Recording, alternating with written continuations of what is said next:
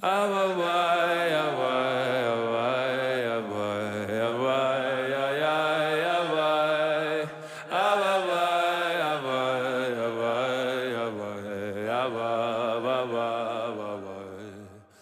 listening to Inward with Rabbi Joey Rosenfeld on the Shefa Podcast Network. Join Rabbi Joey as he guides us through the world and major works of Kabbalah, Hasidic masters, and Jewish philosophy, shedding light on the inner life of the soul.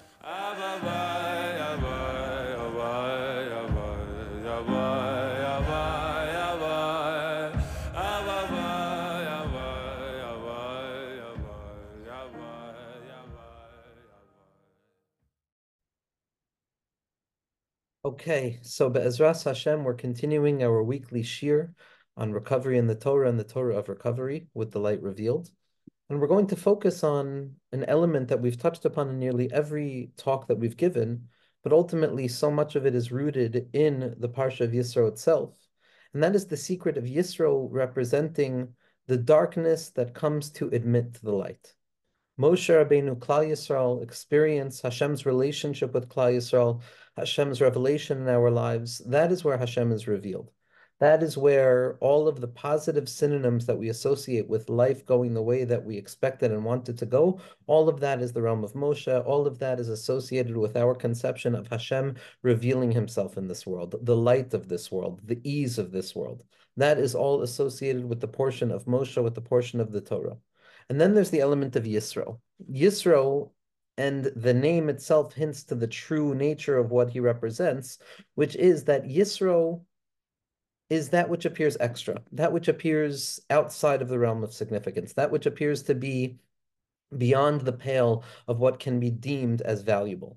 It also represents those elements in our lives which we see as incidental, those insignificant moments of meaninglessness or boredom that we feel lethargy in. It also contains within itself the difficult situations, those things that we look at and we say, this is not the purpose of life. This pain, this difficulty, this engagement with reality, this processing, this feeling human, this intensity, all of the different elements of the left side of experience, so to speak. We tend to look at those and say, those do not fit within the framework of my spiritual connectivity. And when those stages are taking place, I am no longer engaged with my spiritually connected mind because now I'm functioning in a space of that which exists outside of spirituality. Yisro is the secret of that which appears to be distant and outside the circle of emunah and faith and connectivity. In truth, brings itself closer out of its own recognition of the truth and the validity of goodness. Meaning that darkness is not simply something that exists side by side with light and it ignores the light and the light ignores the darkness, but rather the darkness is something that will eventually be revealed to have been part and parcel of the light. And not only that, but it will come to recognize it on its own. The secret of Yisro is the light of HaKadosh Baruch Hu that comes out in our lives, in the world, in reality, specifically when that which appeared to have previously been absent from the light of HaKadosh Baruch Hu, removed from the circle of connectivity, distant from the light of significance, comes along and reveals itself to have always already been part of the desire towards significance, and it joins within the circle of goodness that existed prior to, thereby making it far greater and more expansive. Because before Yisro, before darkness, before difficulty comes and admits to the light and recognizes that HaKadosh Baruch Hu is present, that HaKadosh Baruch Hu is here, that I am here, that my higher power is here, that everything is okay, and that I function always in a state of all rightness and a besederkeit, a shivayon of an equanimity that recognizes to the left, to the right, up, down, good, bad, difficult, everything is okay. In that mindset of Moshe Rabbeinu, when Yisro comes in and all of the difficulties are now going to be seen in the light of significance, and that the thing that seemed to have been pushing against the value of spirituality in my life is in truth the very thing that's coming to join the desire towards spirituality in my life, and the difficult is now transformed into also a meeting place of HaKadosh Baruch Hu, that magnifies, that doubles, that adds, it creates an additional adornment, a supplement that adds to something that was not missing. It's the koyach of adding. Yisro came along and added that even that which appeared to be outside of significance is significant.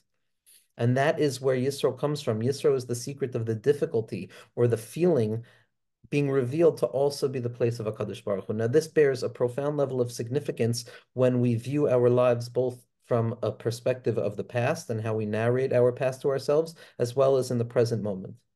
Because when we narrate our past, what we tend to see is a split narrative between good and bad, between ugly and beautiful, between fixed and broken, between having and not having, and all of the different binary oppositions that litter our experience and create that tornness that never seems to be sewed back together.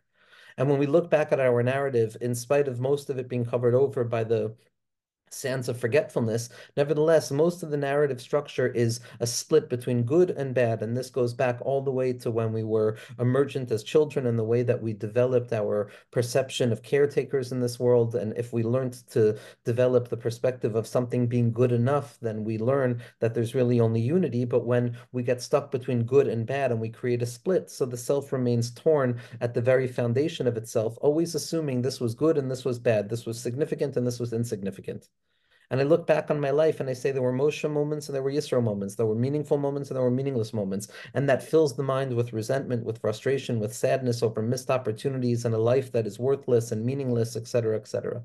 But when we are able to really reflect on the fact that even the elements that seem distant from me, even the moments of mindlessness, even the parts of my life that didn't seem to fit directly within the neat narrative structure of what I imagined, those are also part of the story. Those deviations, not only are they also part of the story, but very often they're the very force that gives the story its vitality. That's the motivational space, the descent of the character into the struggle, into the difficulty, in order to find themselves once again. That's the deviation. That's Yisro. That's the outside. That's Kayin. That's the parts of ourselves that feel intense. They're also part of the story. They're a fundamental part of the story. And when we look back on our lives from a perspective of unity, we look back on yesterday, we look back on the next moment, on the previous moment from a perspective of unity. So then instead of seeing a splitness, we'll see a two-ness that is revealing a unity. That Yisro also reveals HaKadosh Baruch Hu. Yisro also comes to declare the kavod of HaKadosh Baruch Hu. Everything declares the kavod of HaKadosh Baruch Hu. There's nothing that's not declaring the kavod of HaKadosh Baruch Hu. There's nothing that's not preparing itself to reveal itself to me as a stepping stone to reach higher to HaKadosh Baruch Hu. And if I approach every moment of, especially my reflection on the past, with this mindset that Yisro and Moshe, both of them are connected, and the darkness comes and reveals that it too wants to be makusher to the light, it too wants to enter into the circle of light, because the darkness realizes that it's only been a stepping stone and a motivational space where light can reveal itself with more ferocity and more force, in the secret of the Gvuros and Kayin and Yisro and all of the Gvulim and the outside of the circle, etc., etc. So there's going to be Yiskadla v'Yiskadla Shmei Rabbah. There's going to be a kavod shemayim that comes specifically when that which was previously distant comes close. An even higher level of kavod than something that has always been close. This is the secret of the Baal Tshuva, who stands in a place where the true tzaddik can't stand, because they bring about more of an intensification and a desire to run forward with a surge of energy and a movement inwards with ferocity, because it's motivated out of running away from something, coming away from a place of darkness, coming away from a place of struggle, and realizing how urgent every moment of light is. In that motivational space, when we include and integrate the difficult experience into the framework of a meaningful experience, into the framework of Matan Torah, it's specifically there that HaKadosh Baruch Hu's glory is revealed even more, because now we suddenly come to find ourselves as fully contained by HaKadosh Baruch Hu. There's no experience that is not experienced within the framework of my higher power. The elasticity of my Amunah dictates that whatever I am experiencing must, by definition, be taking place within the framework of the faith that offers me comfort, and within the framework of spirituality that offers me a path forward in my life. There is nothing that can take place that will shatter that circle. And once a person acknowledges that, then the circle expands itself to contain everything that seems to be opposite the circle. On a practical level, in spite of the fact that this is profoundly practical, orienting ourselves towards how to look at reality is one of the most practical things that a person can do. And even 5 minutes a day of orienting ourselves to what the tzaddikim say, we can really begin to see the underlying frame, the invisibility that is at the heart of all visible experiences begins to shift, and we begin to have a different perspective. We begin to cleanse our eyes. We begin to see differently. We begin to see the world through a lens of even that which appeared to be distant is also included within significance. The light of Shabbos, the light of Gam Zulatova, the light of Gam Charvon Ezachalatov, the light of all of difficulty being revealed to be part and parcel of an unfolding unity. But how did Yisro do this? So Rabbi Nachman has a teaching on the pasuk V'yached Yisro es kol haTova. V'yachid Yisro es kol hatoiva, and Yisro recognized all the goodness. Yisro recognized all the goodness. Now, first and foremost, what motivated Yisro to actually come and allow himself to be included and to be integrated into goodness? What allows the difficult experience, the resentment, to offer itself up to now being undone in the light of clarity of mind and a forgiving spirit that sees everything as being part and parcel of a singular expression of HaKadosh Baruch Hu in my life? So first and foremost, Rashi at the beginning, at the outset, recognizes the splitness that Yisro is coming from, because prior to Yisro actually coming, there is a distinction between the Torah and Amalek. The Torah is Matan Torah, the goodness in our lives, and Amalek is the difficulty in our lives, the opposite of Matan Torah. And Rashi is clearly stating that it's not clear what Yisro heard in order to decide that it was time to bring difficulty and reveal that it's part and parcel of goodness, to elevate this part of my life into goodness. What was the motivating factor? Now, prior to coming close to Moshe and realizing that I can add myself into the circle of Kedusha and every element of my life can now be seen through the lens of meaningfulness and significance, including this moment right now. So then we're still operating in a place of Yisro hearing two different things. There's two voices. There's the voice of Matan Torah and there's the voice of Amalek. There's the good and there's the bad. There's the top and there's the bottom. There's the tornness of those things.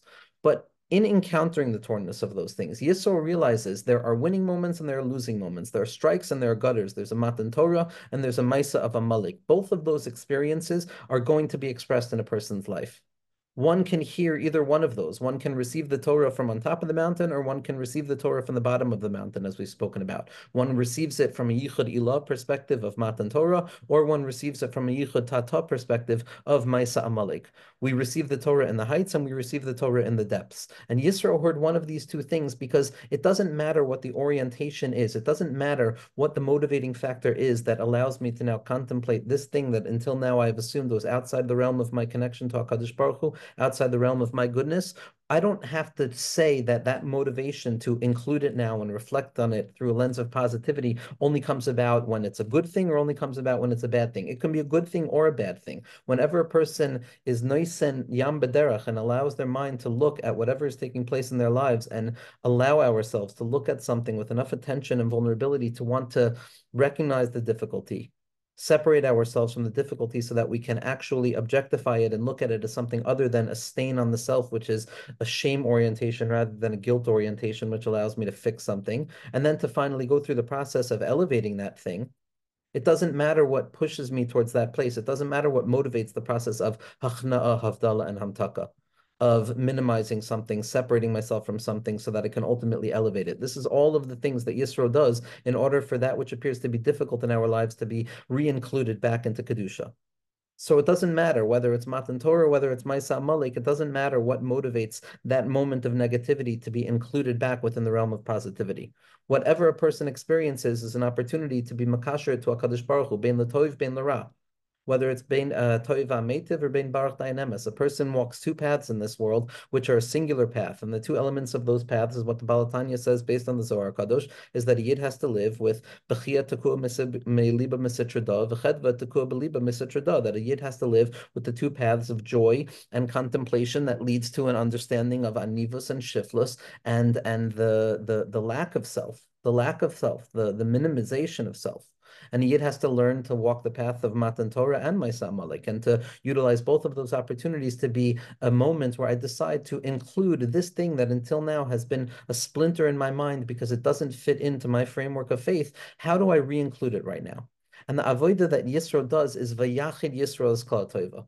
Rabbi Nachman says that Yisro saw all of the different pratim, all of the different elements of his life, all of the different ups and downs and judgments and experiences, and all of the manifold pluralizations of encounters and all of the buzzing of the mind and all of its different zramim and manifestations, all of the fluidity of the self and all of its complexity.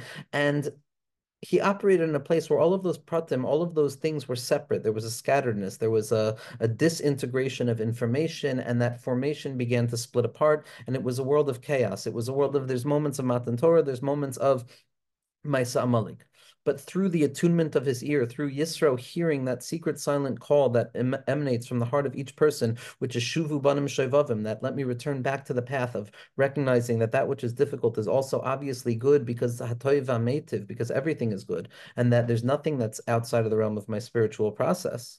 So at that point, Yisro was v'yachid, Yisro was kol tova. He took all of the pratim, all of the separation, all of the plurality of experience, all of the apparent distinctions, and he unified it. He brought it back to a singular place, and he recognized that everything is coming from HaKadosh Baruch Hu. Everything. How do I know? Where do I know this from? What do I know? None of that actually matters other than the hachlatas hadas and the mesiras nefesh and the offering of myself up to this fundamental and unbreakable idea that everything is unified. Don't ask me how. It doesn't matter how. It doesn't matter even if it's true. It's so true it doesn't have to be true, because even the notion of not true is included within it. It's the secret that everything is unified. That is the mindset of Yisro. Everything. I start my day with the recognition that everything that happens today is going to be an encounter with HaKadosh Baruch Hu. It doesn't mean to hyperventilate over each encounter for its hidden significance. It doesn't mean to struggle with figuring out the valid explanation of why this or that happens. Rather, it means an attunement of the self, of a Yishma Yisro, an attunement, a willingness to listen to that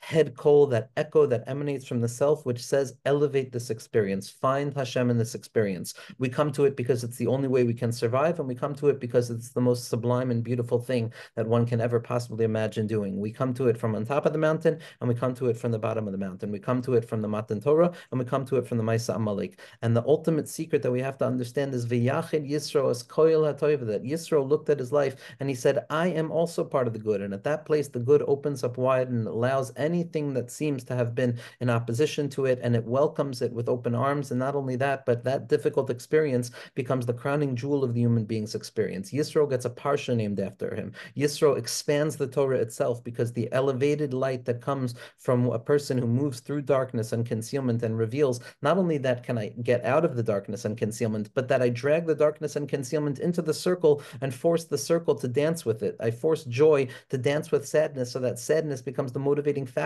that forces me into the urgency of joy in this moment. And that's the secret of Yisro. That's the secret of Matan Torah. That's the secret of being above and below at once. The secret of whether it's a Matan Torah moment or whether it's a Maisa Amalek moment, but to find Hashem wherever we are, to find our higher power in the ups and the downs and the struggles and the process and the goal and all elements of the self, and the kayan and the hevel, in the acquisition and the impoverishment, and every element of self, to uncover the light of HaKadosh Baruch Hu there. And through that, we can be zeichet to the true recovery of ourselves in each and every moment, which is the emergence of the Mashiach within us, to bring about the ultimate Mashiach Tzidkenu b'mhera b'yameinu mamash amen.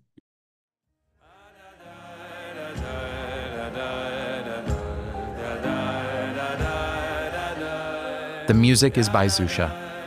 For more from the Shefa Podcast Network, visit our Facebook page, and please subscribe and leave a review on Apple Podcasts.